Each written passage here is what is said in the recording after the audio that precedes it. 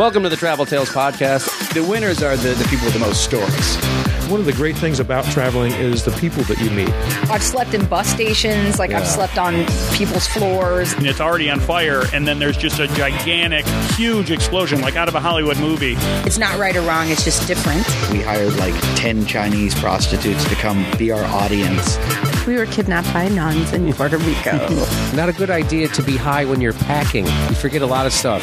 I got swine flu. By the time you've lived through it, it's just a good story. Hey everybody, welcome to the Travel Tales Podcast. I'm your host, Mike Siegel. Thanks for listening. My guest today is Richard Nason. And before we get to Richard, here's a few announcements. Our website is traveltalespodcast.com. Go there. You can see photos of our guests. You can see stories that some of the guests have written. You can see stories that I've written. You can see links to their social media and our social media. And that's, of course, Travel Tales Podcast on Instagram, Travel Tales Pod on Twitter. We have a Facebook page. There are links to Apple Podcasts. There are links to Stitcher Radio. We're on iHeartRadio. We're pretty much everywhere you get your podcasts. So if you listen to us on one of those formats, and the odds are you probably do, give us a good rating. That helps more people find the show and boosts our presence there, and that's a cool thing for you to do. If you think you'd be right for the show, or you think maybe you know somebody who'd be right for the show, or you want to write me, ask any questions, you can tell me nice things. You can write me at traveltalespodcast@gmail.com. That's traveltalespodcast@gmail.com. Okay, Richard Nason is an old friend of mine. He did the show about, maybe back in 2014. We were in an acting class about 20 years ago, and we've stayed in touch ever since. Richard always liked to travel, and since he met his wife, they both traveled a lot. And they now have a daughter who's 10 all of a sudden. Wow, time flies. But in the last few years, Richard did something that I've always thought about maybe doing one day, and that's to get his pilot's license, and he got one. I just took a test flight once and, a little introductory thing, which was kind of cool. It was really cool, actually. But I didn't stick with it. It was in the heart of COVID, and I didn't want to be stuffed in a cockpit with another guy in a mask. And so anyway, I put it on the back burner. But Richard stuck with it through the whole pandemic and actually got his flying license. Then he went the next step further and bought a plane of his own. So we talk about that, the experience of buying a plane, learning how to fly, some crazy things that have happened to him up in the air. And for someone who loves traveling, owning your own plane is kind of a dream thing. And he went the whole nine and got one. I got a chance to see it. I got a chance to sit in it. It's really cool. And hopefully soon, he and I will go up in the air, and I'll put my life in his hands, which when you know a guy for 20 years, you're a little nervous about, but I trust him.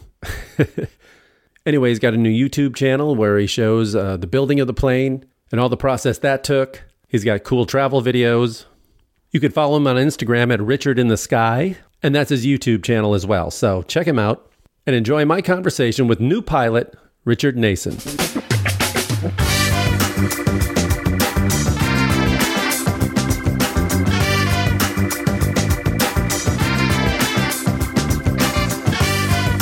Richard Nason, good to see you. Hey, Mike. Good to see you too, man. This is a cool setup you have here. We are in your hangar. That's right. At Pacoima. Well, should I give the location? I don't got it. In San Diego. Yeah, we're at Whiteman Airport. That's all right.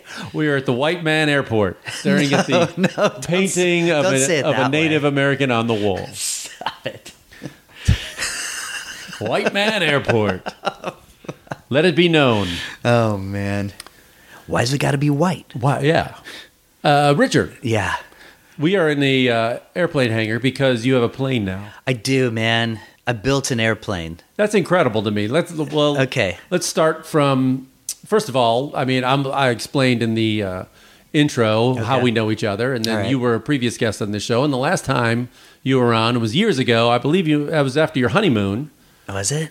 Great wedding, by the way, because you went to your honeymoon. You went to Africa, I believe. No, we went to the Cook Islands for our honeymoon, and straight away. And then before we knew we were going to get into baby making, we went to Africa, and that was I don't know, like 8 months after we got married. Right. And then we came back from Africa, and I made a Simba. But you kind of inspired me to go to Africa, because I went to Uganda and Rwanda after that. Oh, nice. Yeah, that's right. Yeah, we talked about gorilla trekking. Yeah. And I'm glad you did that. And you've been in a lot of places since.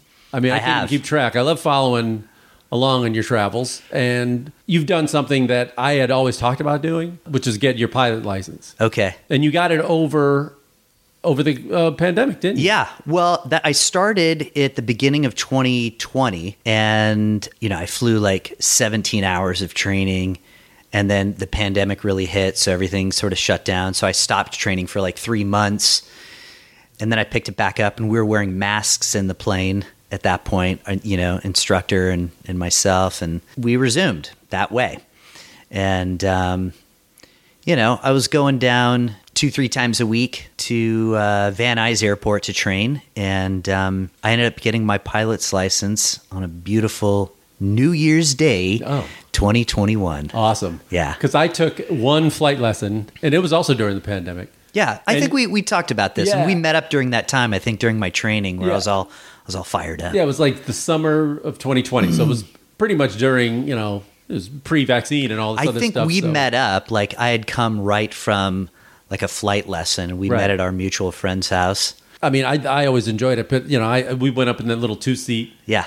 Cub plane, and Sure. then let me take the joystick a little bit, and it was really, really cool. But something about being in that cockpit, when they were telling us to socially distance, and I was like, wow, this is like the ultimate crammed space we were in. Yeah. And I was wearing a mask, and my instructors kept falling off, and just like, maybe this is something I'll pick up again after the pandemic. But Yeah. you stuck with it. I got to hand it to you. I did. Well, I caught the bug. So I did exactly what you described in my 20s. I took like 2 discovery flights. My mom, for my birthday, got me like 2 different ones from 2 different flight schools. And I just wasn't in the place in my life where, I had the time or the money or the... We had to spend it on acting classes. We had to spend it on acting classes, yeah. And that was kind of my focus was there, and I just didn't think, you really have to commit when you get your pilot's license. It's an amazing, if it's a hobby for you, it's an amazing one, but it's one that requires sort of a steady, proficient, show up kind of stick thing. with it. And so despite the pandemic, when, I was determined to get back to it, and so that's what I did, and we were doing it as safely as we could, and I managed to avoid getting the virus. How many hours a week are we talking? So I was going out there Monday, Wednesday, Fridays, typically doing like 2-hour lessons. So you get up in the plane for like a 1.3, 1.4 hours. Yeah, I learned there's all these different levels you can hit. Like first is like you get a sport license or something, right? And no, I went straight from my private license. Okay. And so that's like a, I don't know what you'd call it, a notch above. It gives you a little bit more flexibility with a pilot's license. And then subsequently I got another rating. Once I started building my airplane down in Torrance at Sling, and we can talk about that, I was like, well, if I'm down here, they have a pilot academy, so I wanted to get my instrument rating simultaneously so that when my plane was done, I could kind of just move over into a plane, my plane, from a plane that's just like mine, and have my instrument rating, which is a really great thing to have. Yeah, so I can see your plane from here. I haven't been in it yet. Yeah. I'm going to poke my head in there later. But yeah, we can it's get you in there. What, we'll 4 get you in there. seats? Yeah, it's a 4-seater. It's so it's an experimental plane, which means it was for me. It was a kit plane. There's a lot of misnomers about. Ever since John Denver, I don't like experimentals. Yeah, well, yeah, it's a strange thing. People always bring up, the Kennedy thing. Are you sure it's going to be safe? And airplanes are very safe, in general. And I don't know the numbers or anything like that, but once you become proficient and you know how to properly pre-flight the plane that you're going to fly, it's an amazing thing. I mean, we're all going to die. Why not die doing something fun? But I'm not going to die in my airplane. Yeah. Why is it experimental? What makes it experimental? So the difference between experimental and what's called certified aircraft. Certified is your Cessnas, your Beechcraft, like your Bonanzas, Pipers. Those kinds of planes go through a certification process with the FAA. I don't want to get too much into the details because it's kind of boring. But it basically means that they've spent millions of dollars to have every little part certified by the FAA. And that just means it requires time and money. So a lot of current new certified airplanes are still working off of, 60, 70, 80-year-old technology in their engines because, it costs so much money to certify new stuff. And it's sort of like, well, if it ain't broke, don't fix it. We're selling a product that works great. And the difference with experimental is it doesn't go through quite as much scrutiny, but it has to qualify by a designated airworthiness representative when you're done with the plane, and they kind of check everything out and, go through your build log and make sure, you've done everything right and this and that. And then, you go up and fly it. And that's what I did. So give me your scariest flying travel tale. Now, Okay. were you learning? I've got a good one right off the top of my head. So pretty soon, like a month after I got my pilot's license, I got checked out in this Piper at the flight school that I was going to because they weren't training as much in the Piper and it was more available. So I was like, I could get into that plane on shorter notice than one of the trainers that are booked out like a week and a half or whatever.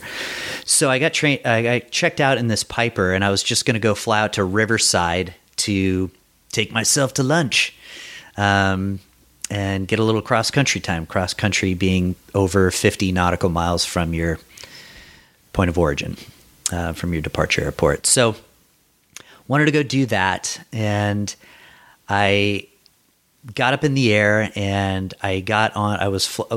I had flight following with air traffic control, which means they kind of communicate with me along the way and pass me along to other other ATCs until you get to your destination. You don't have to do, but it's advised. And anyway, I was on with them, and this Piper I was in was probably like a 1968 airplane. Had some new avionics, but mostly old stuff.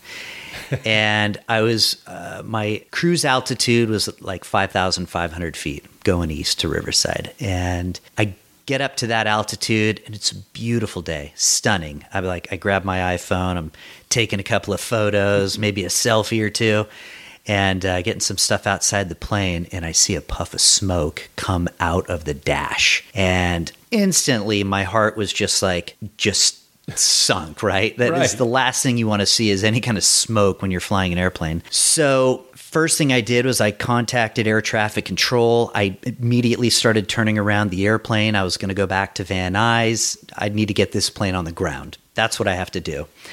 And I tell ATC I'm going, I told them what happened. I see a puff of smoke. I need to go back to Van Nuys immediately.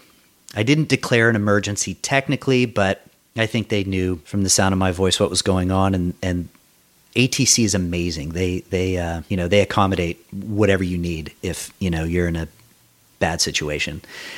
And as I start descending quickly because I'm at 5,500 feet. The deck at Van Nuys is 804 feet, so I need to drop a lot of altitude, and I'm only like 6-7 miles. I'm a little bit north of Burbank Airport. Okay. And I'm a little northeast of it. So as I start descending, I start seeing a little bit more smoke come out the dash. And I'm just like, at this point, now my heart's racing, my voice is shaky, I'm sure, on the comms. Just putting myself in that position right now reminds me of it. And I'm looking at, I can see Van Nuys, but I'm just like, I don't want to wait that long. I need to get this plane on the ground. And Burbank Airport is right below me. Burbank's a busy, class Charlie airport. They've got all the jets going in there. And I tell ATC I need to land at Burbank, So it's a big Southwest Airlines flight. Yeah. And you and your little... Yeah, me and my little, 4-seat Piper, PA-28. And so they're like, okay. And they hand me over to Burbank Tower. I get on with Burbank Tower and, I'm descending. I think it's runway 9 is what it is there. I say, I'm swinging around for runway 9. Am I cleared to land? And they say, well, we got a 737 that's coming up right off your left wing here. We're going to send them around. We'll clear you for the runway. And sure enough, man, I see this, 737. It was a private jet. It was unmarked. Wow. But it just kind of blasted by me to the left. And they gave me the runway, and I landed that thing. Fire trucks came out, the whole thing. At this point, the smoke hadn't progressed, so it didn't turn into a fire per se. but I wasn't waiting around. You know what I mean? I was like a new pilot. No, yeah. But my training took over. You know, you figure out what you have to do. You got to get down safely. And I saw a fantastic option. I have an airport right below me. So I took it. They gave me the runway and we set it down. Fire trucks came over. And I'm like, you know, I turned the plane off, turn, you know, all the electric stuff off, got the hell out of there. What was the problem? Turns out that some wire was something or another in the back. It took them a while. 60-year-old wire? Yeah, and, you know, it's hard to replicate an issue like that, but they couldn't make the plane airworthy until they figured out what it was. And it's not my plane. So, you know, the flight school owner who owned the plane, or the person who he leases it from, figured it out. And it was some kind of wire going to some instrument that I don't even remember what it was. This is 2 years ago now. Did they thank you for saving their property? No, but the flight school owner came over in his Bonanza, picked me up at Burbank Airport, and took me for lunch over in Camarillo. So that was pretty cool. You got a lunch out of it. I got a lunch for saving out of it. his aircraft. Yeah. Well, yeah. I was happy to be eating a delicious lunch over at Camarillo Airport. Yeah, I bet. Yeah. So your plane now. Yeah. How far can you go on one?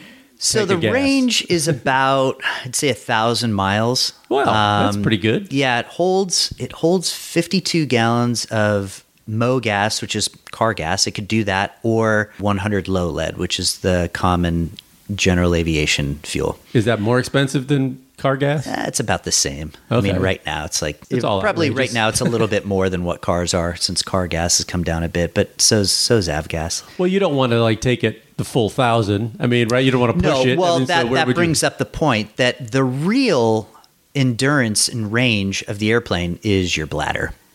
Okay, good point. So I've got a wife and daughter, and we recently flew to Sedona over Thanksgiving weekend.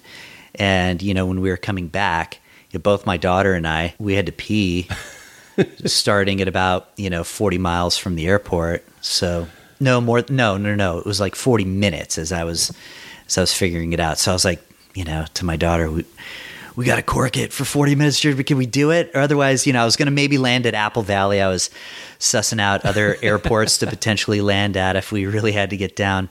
But that's the thing. So another thing with experimental aircraft is, with regard to peeing, I was going to say is that we have to qualify our plane. So I took it out to French Valley Airport in Murrieta, California. Right. So they want you to fly your plane for 40 hours. That's part of the experimental. You have to sort of qualify it. So you fly it 40 hours in kind of a non-urban area. So you don't do it over like LA, right? 40 hours? 40 hours. Like in a circle?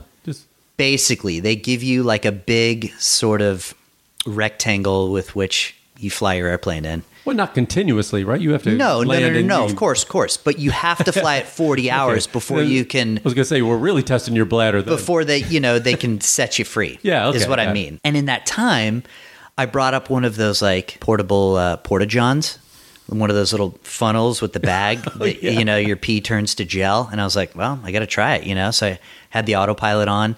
And it's not an easy thing. I had to kind of swing around and get up on my knee so I could kind of face downhill, right? Because when you're sitting in the seat, you're sort of sitting back a little bit. And oh, great. I'm painting the mental picture. Yeah. Good. So you don't want to be peeing uphill.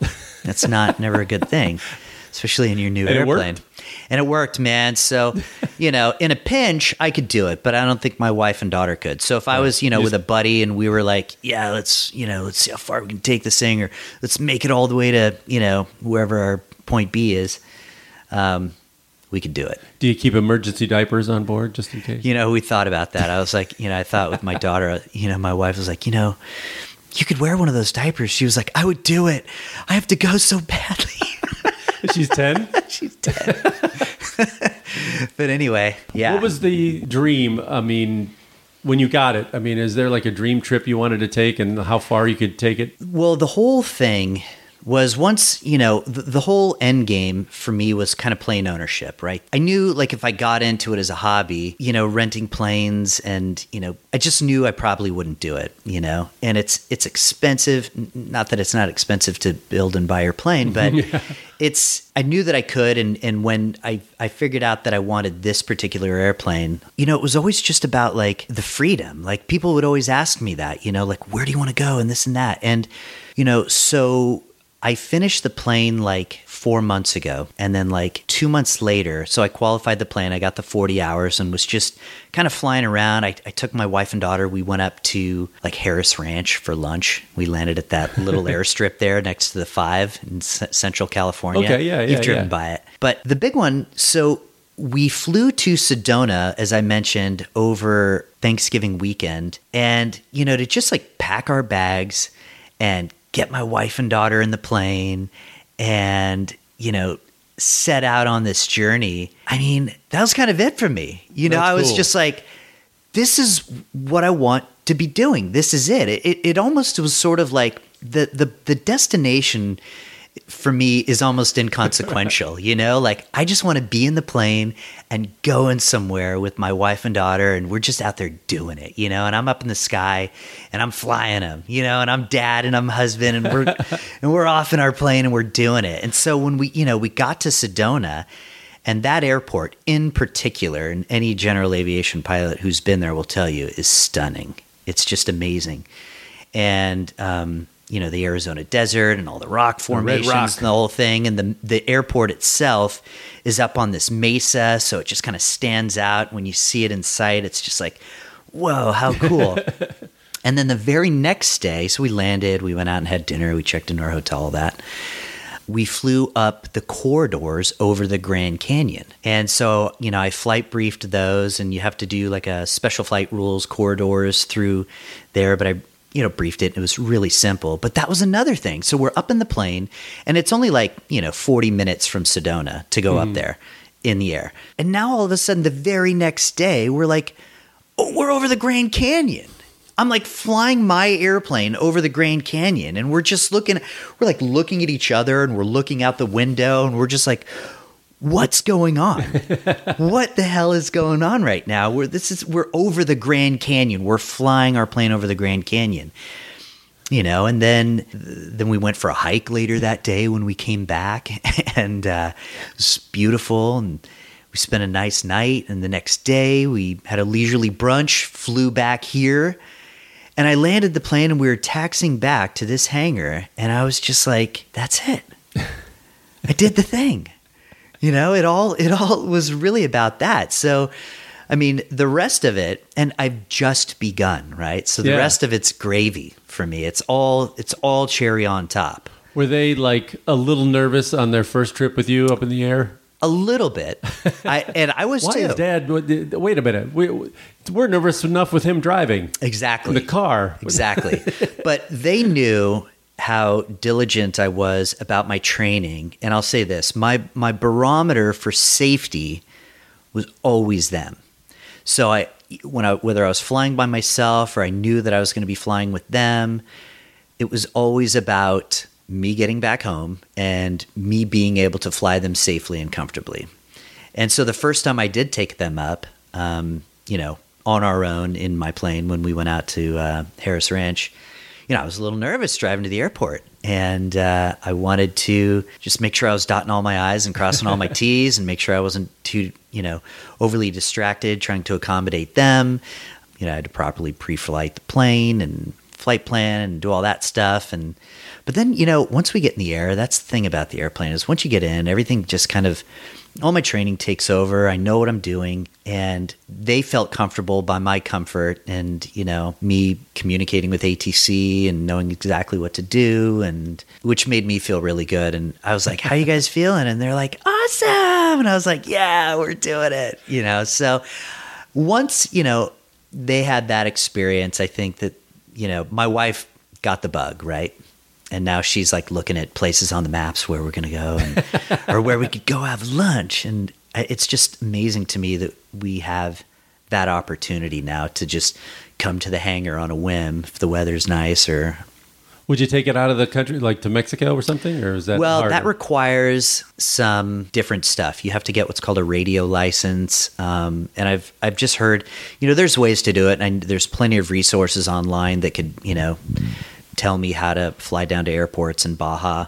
But I know that there's just quite a bit of red tape you have to hop through. And same thing with Canada, because I have in-laws up in Seattle, And my brother-in-law is always like, he wants to go get dim sum in Vancouver. He's Right. like, can we fly to Vancouver? Can we fly to Vancouver every time I see him? Are we going to be able to fly to Vancouver? And I want to be able to do that. So I just have to figure it out. Now, flight time to go from here in LA to, say, San Francisco, how long does it take you? A little less than 2 hours. Okay. Yeah. What about to, like, Palm Springs? Well, I'll say this. My plane comfortably cruises. I true out around 145 knots. That's just a regular cruise. Now, if I'm at higher altitude, we've gone up to, in another friend of mine's similar airplane, another Sling TSI, we were at 16,500 wearing oxygen. And at that thinner altitude, you can, fly faster through the air. So we trued out at like 184 knots. So we were boogieing, So that is about as high you can go? Well, the ceiling on this plane is 18,000. And it's not pressurized, right? I mean, it's not pressurized, but I do have a 4-place oxygen system in this plane. Okay. That's another beautiful thing. Like, I just loaded this thing with technology. So I've got like, glass Garmin panels. I've got an amazing autopilot. I've got, a backup that's, a Garmin digital, G5, and it's how's the food? I mean, because the food. I like a nice the services how's the up there are cocktail? really nice. Yeah, what we don't want to do though in a non-pressurized plane is bring our carbonated beverages up Got with it. us. Yeah, we don't want to do that, Mike. Then we'll be wearing them. Yeah. Well, okay. Well, let's go. Well, congratulations anyway on the Thanks, man. on plane. Hopefully, one day I'll get to go in it. Yeah. I'll trust In fact, you. we'll do a show on my YouTube channel. Okay. And at Richard in the Sky. Follow me on Instagram. At You know how Richard many in the times I Sky. was jealous of you when I'm sitting in traffic, driving to a gig in Palm Springs that takes 4 hours in midday traffic. I'm going, man, I could fly this. We could get here in like 45 minutes. Yeah, man. Yeah. When you ask me how long it takes to get particular destinations, I just flight panned because my wife was like, how long will it take us to go to Vegas? We like to go there and eat the food. We don't do that much gambling and stuff, but, we go have fun there. Do you go to that little airport like North Vegas? Well, I could go out of there. once. I haven't flown there yet, but I would probably go to Henderson, which is just south of Vegas. And that one's a little easier to get into because it's busy airspace there over the McCarran Airport. And that's like probably an hour and a half. Okay. Oh, that's nice. Yeah. No traffic. That's nice. Yeah. That's nice. Okay. Well, now that congratulations on the plane, and it looks awesome. I'm very jealous. Very jealous on that. Well, we'll get you up, man. It's my plane's your plane. We'll get you up in it, and we'll have some fun. Well, thanks. Let's talk about some recent trips you've taken, because I saw some awesome photos, and one of them was my dream destination. You guys went to Galapagos. Oh, yeah. Trips not in the airplane. Yeah.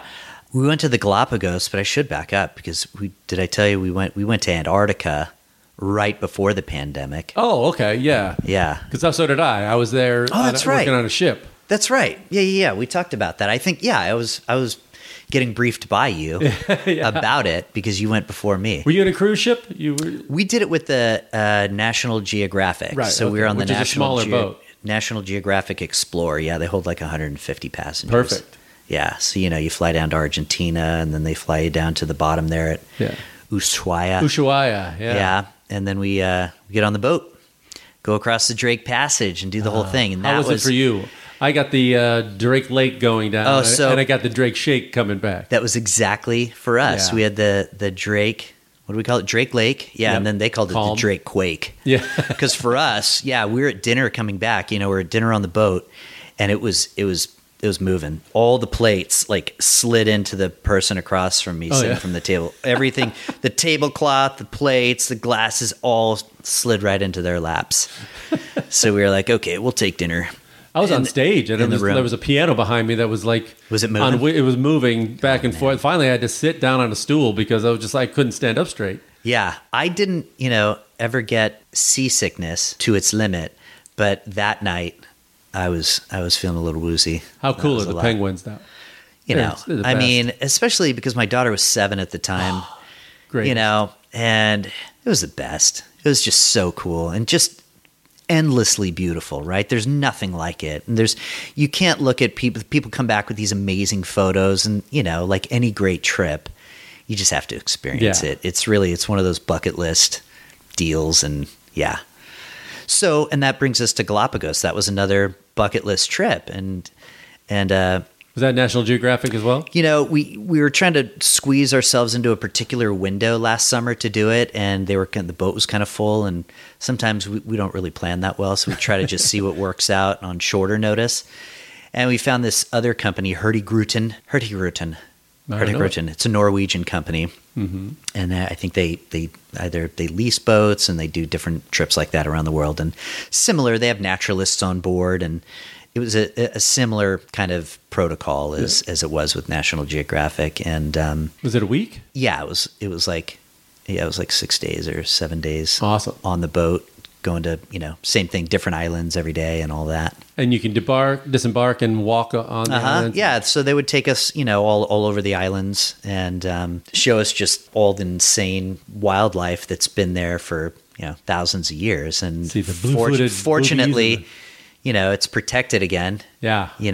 So they've got all the tortoises, and I think back in the 1800s, when people were landing there, they were eating them and taking them and doing all that stuff. And now that those animals are protected again, all the birds and the iguanas and the tortoises and just insane wildlife, that is all, indigenous to that area. It was so cool. If you had to do it over again and you had advice to people like, say, me, who've never been, what advice would you give for people booking a trip to? You had to fly into Quito, I guess, and then... Yeah, we flew to Quito, and then from Quito, you fly over to the Galapagos. And then when we flew back, for some reason, they fly us back to Guayaquil. Guayaquil, yeah. Yeah, which is south of Quito by, I don't know, an hour flight or something like that. We didn't end up staying there. We went back to Quito. Oh, and then we ended up going up to this rainforest lodge called Mashpi Lodge. Unreal, just... stunning. One of our favorite parts of the trip, because we're up in like the cloud forest. Oh, wow. And we're going on hikes every day, and the waterfalls and the lush green and all that, crazy, beautiful frogs and birds. And oh man, it was stunning. It was one of our favorite spots, and it's just a really beautiful lodge. So they did a great job there. Mashpi, Mashpi, Mashpi Lodge. But I don't know. I would just say, get on one of those boats.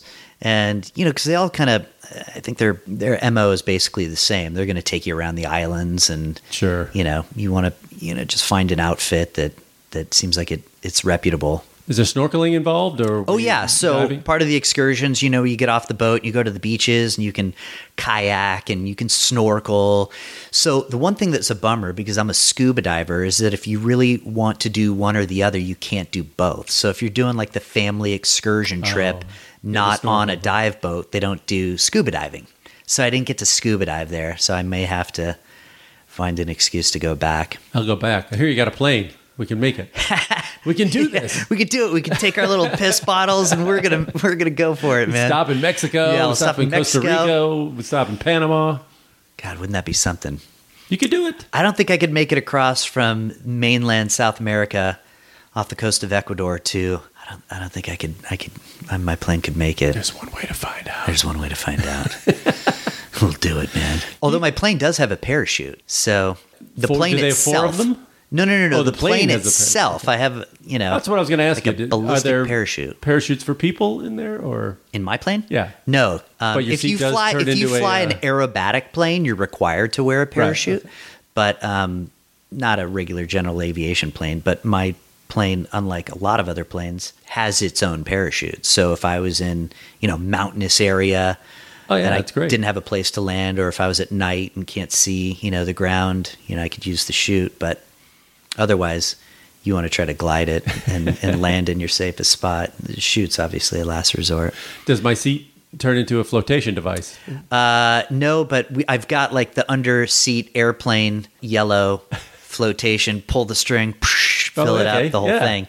Yeah. That's cool. So if I ever fly over water, like when we go to Catalina, if I take you there, we'll bring our Catalina would be. Have you landed safety there? jackets. Yeah. Okay. Yeah. That's fun. Yeah, we go there for lunch. That'd be great. Yeah. One of the fun things about general aviation is a lot of these municipal airports, a lot of people don't know that aren't in this world, is that a lot of these airports have these sort of niche restaurants. And so they become sort of these destinations for pilots to just like, we call it the $100 hamburger. Yeah, right. The hamburger's $5, but the gas and fly in your plane.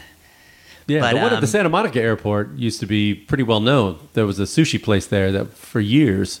I've never was pretty landed good. at Santa Monica because I don't know when they started doing this, but they have a landing fee now. Oh. And so it sort of deters, people from just like going there and practicing. Or Right. That's where I that took my kind of lesson thing. was there. Oh, okay. But, if I was to go there and land, they have a landing fee. So, Oh, jerks. yeah, I skip that. Go to other airports. But this isn't the one. Is it Van Nuys where all the stars have their jets? Because you can't have jets, I guess, in Santa Monica. But I think they take them all, like Travolta and those guys have it all up in Van Nuys. To my knowledge, there's a lot of private jets out in Van Nuys. Yeah. Yeah. Yeah, that's the spot. And so I learned in Van Nuys, and it's busy Class Delta airspace. And so I thought, what better place to learn than in Los Angeles busy airspace? Because if you can navigate your way in that, you're going to be fine in Iowa.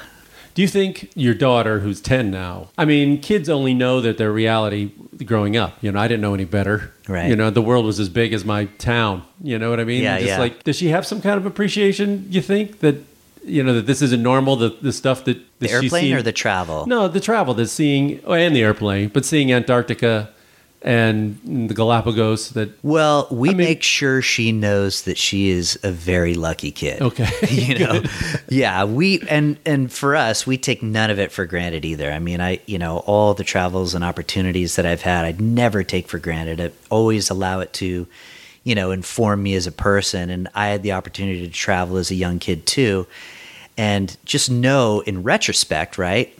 Like you say, we only have the lens of the town that we're in, but as you grow older, your objectivity gets greater, and you put on a wider lens and you see like, wow, that really did, help me understand people better and understand how different parts of the world work. And, America is not the only That's true. way. Yeah. Right.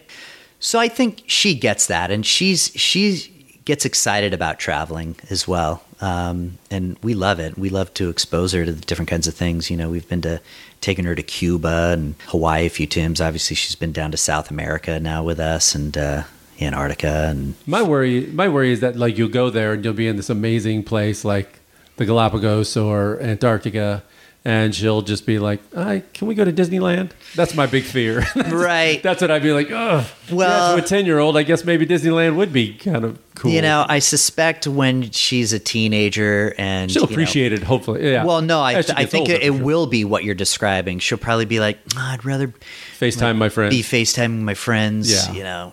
But maybe not. Who knows? She's a pretty remarkable kid, and I know. we're just crazy about her. So, I had a friend just the other day whose daughter is exactly 6 years to the day older than mine. And he's like, okay, well, just wait till she's 13. Yeah. There'll be that 7-8 year window where she hates you guys. And they're teenagers. They're just.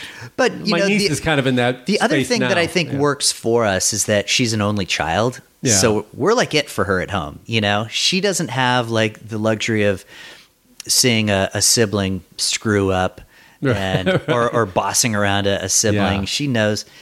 And, communication is so important to us. And so I think we've laid a pretty decent foundation for her to talk to us about stuff. At least I hope so. When, stuff gets bigger for her in her world, she knows she's got a healthy place to come to. When did you go to Cuba? We went to Cuba in 2016. Okay. We were there. We went down there for a week. Back when, so Obama was president, so we were able to get a direct flight from LAX to Havana. Okay, I didn't do that. I went around 2010, and I had to sneak in through. Yeah, you had to go through Cancun. Mexico. Yeah, exactly. So we did it on the up and up, and we had the proper visa. We did a people-to-people excursion, and we flew on Alaska Airlines. I used miles, and we flew to Cuba. That was great. insane. Yeah, and we stayed with a family there called a Casa Particular. Yeah, I stayed in one of those in Havana.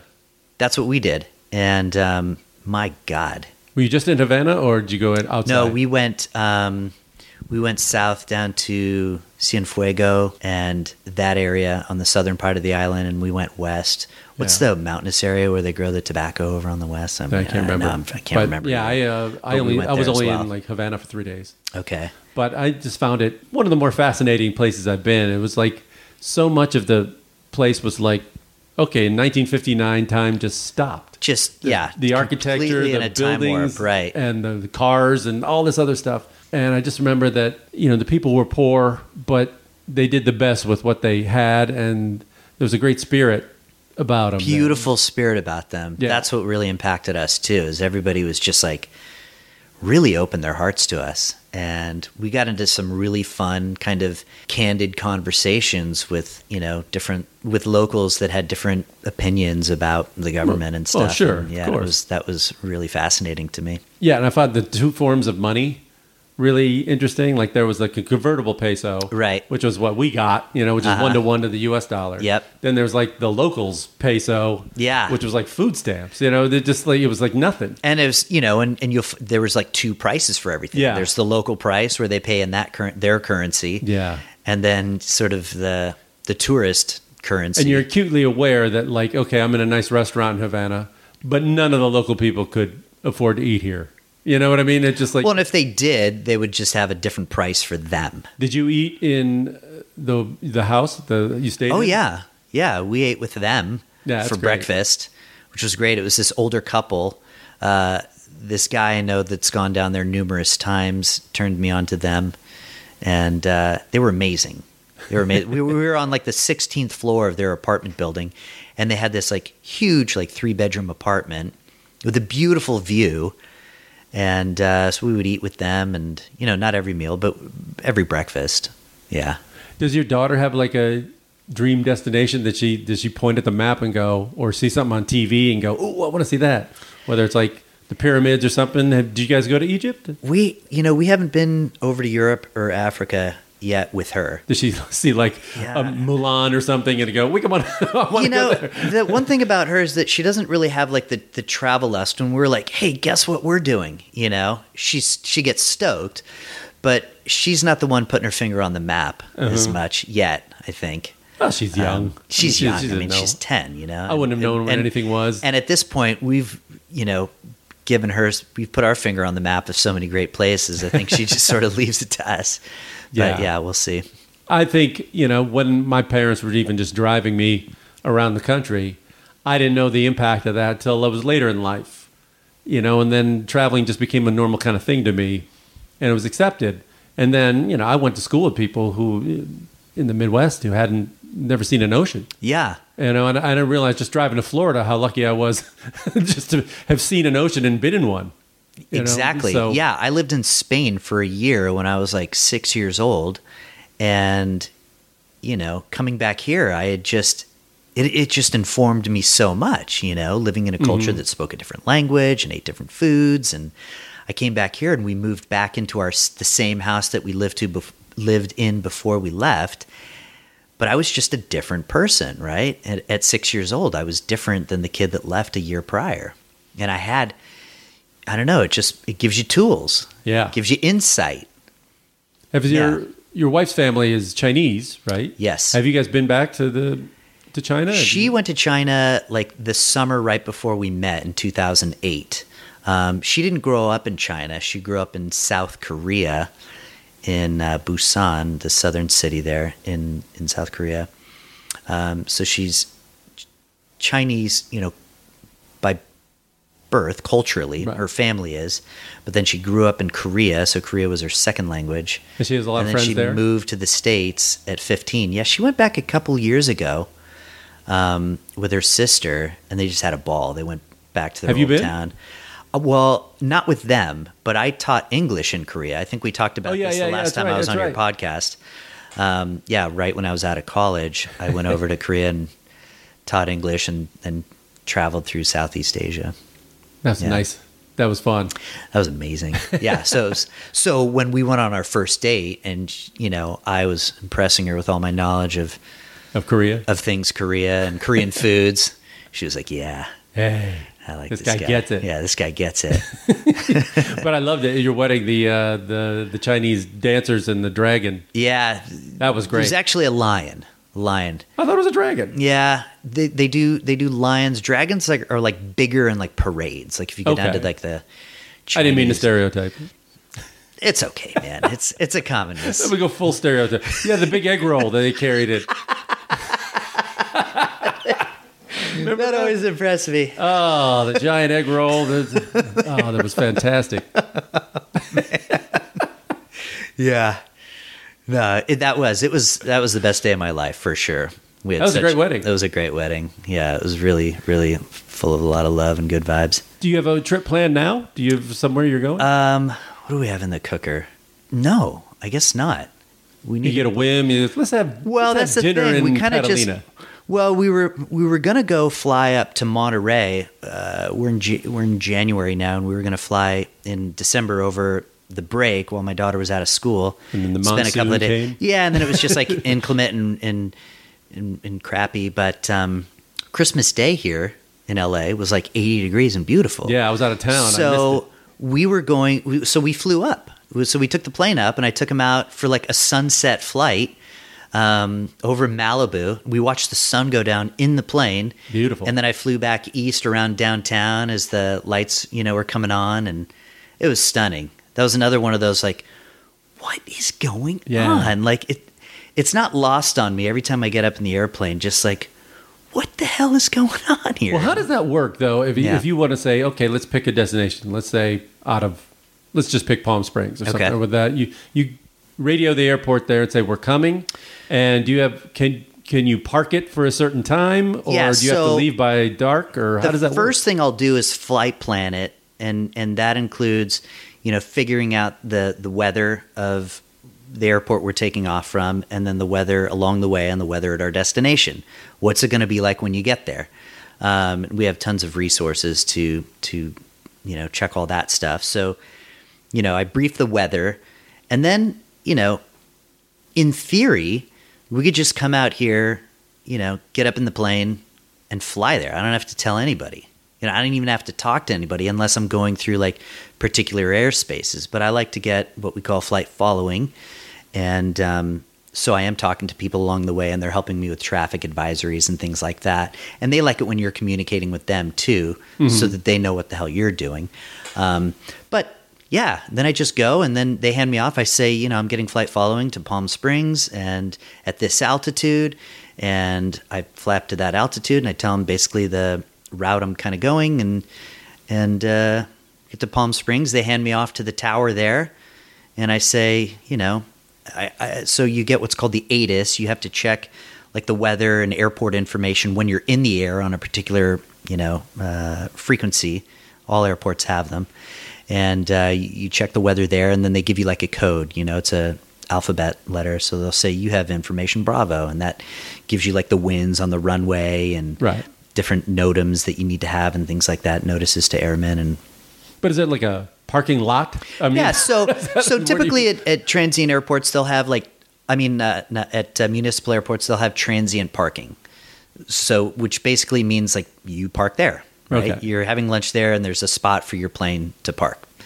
Or you could go to there's nice FBOs at bigger airports like that. You can go to I don't know, Atlantic, or there's different big sort of corporate fixed based operators at various airports, and they have like nice facilities for pilots. And, if you fill up gas there, you can maybe not have to pay a landing fee, or, they have like refreshments, and some of them have like niche little like ice cream cones or fun stuff like that. Do they you pay like the parking by the hour? So there'll be like an overnight fee if you stay overnight. The other thing is is there a time frame that they go, hey, look, we shut down this airport at 11 p.m. or something, and you can't fly. There's no flights in or out. Well, they don't really say that, but if like a tower closes, you just go on to the same frequency, and you just employ the procedures that you would like an untowered airport.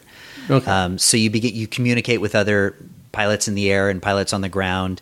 You let them know your intentions, where you're flying in from, and there's procedures and ways that we do that. So I was wondering, like in Santa Monica, I know that they the tower closes at like at like 7 or 8 o'clock at night. Like here at Whiteman, it closes at 8 o'clock at night. So if you're landing or taking off after that time, you just self-announce, right? Oh, okay. Yeah, you self-announce, and you talk to anybody that's on that frequency, and you let them know, and then. Oh, okay. So somebody doesn't have to be in the tower when you. That's right. Take off. Okay, That's I thought somebody had to be. They don't there. have to be, right? Okay. God, I'm learning so much. You're learning stuff, man. It's amazing. We'll get you up there and you'll learn more. Tell me about the YouTube channel.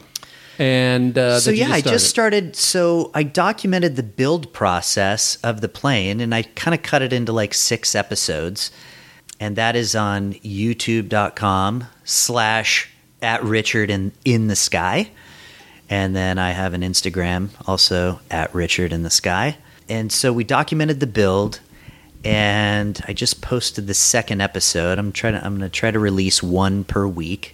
And that's been a lot of fun, starting that channel, and I'm excited about that. And it's picked up traction, and I think it'll continue to do well. So I'm really excited about it. It's kind of a fun project to kind of dive into. And then, so the plane's built now, but, I'm releasing sort of episodes. The next one will be like, the first one was the kit arriving, and then it was like taking inventory and talking to another pilot that was ahead of me in the process. And the next episode will be like, we hung the engine and we're a bit further along in the process, and then we're putting the avionics in, and we have those guys out doing that. And then the first run up of the plane, now the plane's all put together, so we're firing it up for the first time. That's the 5th episode. And then the 6th and final of that sort of series is the first flight. How long did it all take to build? Like about 6.5 months. 6.5 months. Yeah. Okay. Did you ever get the urge to like in a car, like customize it with a paint job, like flames on the side? Well, I had the discretion to do whatever I wanted with the plane. I picked how I wanted things to be on the panel. I picked how the design of the seats, right? I World picked War the paint II pin up on the side. I picked the paint color, right? I ended up going with a pretty simple scheme, but I did hire a company that does like plane schemes, and I just realized it just seemed too busy for me. I wanted something simple, and when I found like this really cool sort of color, I was like, well, I'm just going to do it one solid color. That's cool. And thanks, man. Yeah, I've gotten a lot of compliments on it. I'm really pleased with it. No, it's pretty unique. So the channel @RichardInTheSky, once we do the first flight episode, is going to evolve into, I think, taking guests up in the plane. Ooh. And so I've got cameras in the plane, and I can kind of interview and talk to people. Like, for example, I'll take you up, and I'll talk about your experience in the plane. We can talk about your experiences. We can shift gears and talk about stand-up comedy and just kind of get to know you and interview you. But we're in an airplane and we're flying somewhere, maybe for lunch, or we're just going out to see the sunset or something like that. And that will be the show. It's great. I can talk about my experience wearing the diaper. Yeah, you can talk about it right now. I'm literally peeing myself, screaming. I'm literally peeing. Mike's actually peeing in the airplane right now. Mike, don't go for the handle. Stay in the plane, Mike. That's good video. Stay in the yeah. The title will be "My Friend Tries to Jump Out the Plane." We get tons of hits. What has learning to fly? How has it changed you as a passenger, say, on a regular jet now, or just looking at aviation in general? I mean, what have you? Do you have a new appreciation for it, or to demystify it? Oh yeah. Well, it doesn't really change how I fly commercially or my perception of it. Obviously, I'm just sort of interested in it more. Like I'll use like the apps to track our flight and stuff like that. But are you on the ready to take over if need be? I'm that guy, yeah. I go airplane style. I'll head up to the cockpit and say, fellas, I have my general aviation pilot's license. If you need any help, I'll be back in 32D. You can let the flight attendants know I'm here for you. Yeah. You have an insurance policy back in 32D near the toilet. In general, the first time I took off when I was like earnest about getting my pilot's license, I was just, it wasn't like this is so cool. Like, it was sort of like I'm supposed to be doing this. Like, it just felt right, I was like, yeah, this is something that I'm supposed to be doing. And that's why like the pandemic didn't deter me. I was like itching to get back to it. So when we could safely, I just knew I wanted to get back in the plane. And there's something just so beautiful and magical about being able to do that, And now that I have a plane and I can just come down here, it's not lost on me how fortunate I am to be able to do that. And so, and that's why like we get up in the air and I've got my wife and daughter with me and I'm just like goofball dad, right? And now all of a sudden I have this skill to be able to do this thing. And it's just like we're looking at each other and I'm like, yeah, I'm flying it. And they're like, yeah, this is crazy. And I'm like, I know. Me too. This is all nuts. So that's where the real appreciation comes from. Just sort of the gratitude that I have the ability to do this beautiful and amazing thing. That's beautiful. Thanks. And man. You don't have to go through security. Yeah, we don't have to go. You don't have to take your shoes off. And nope. That's great. No, we keep our shoes on and get felt up by a TSA agent. That's all. That's optional. private, but that's optional. Well, I appreciate you doing this, man. Thank you so much. Mike, it's a pleasure, man. You're one of my great friends, and it's great to see having you. an opportunity to hang out with you and shoot the breeze. I can't wait to go up and take a flight. Yeah, man. That's going to be great. I can't wait to have you up in it. That'd be cool. So it's Richard in the Sky? Yeah, Richard in the Sky. Awesome. On all the things. Richard Nason, everybody. Thanks, man. Thanks.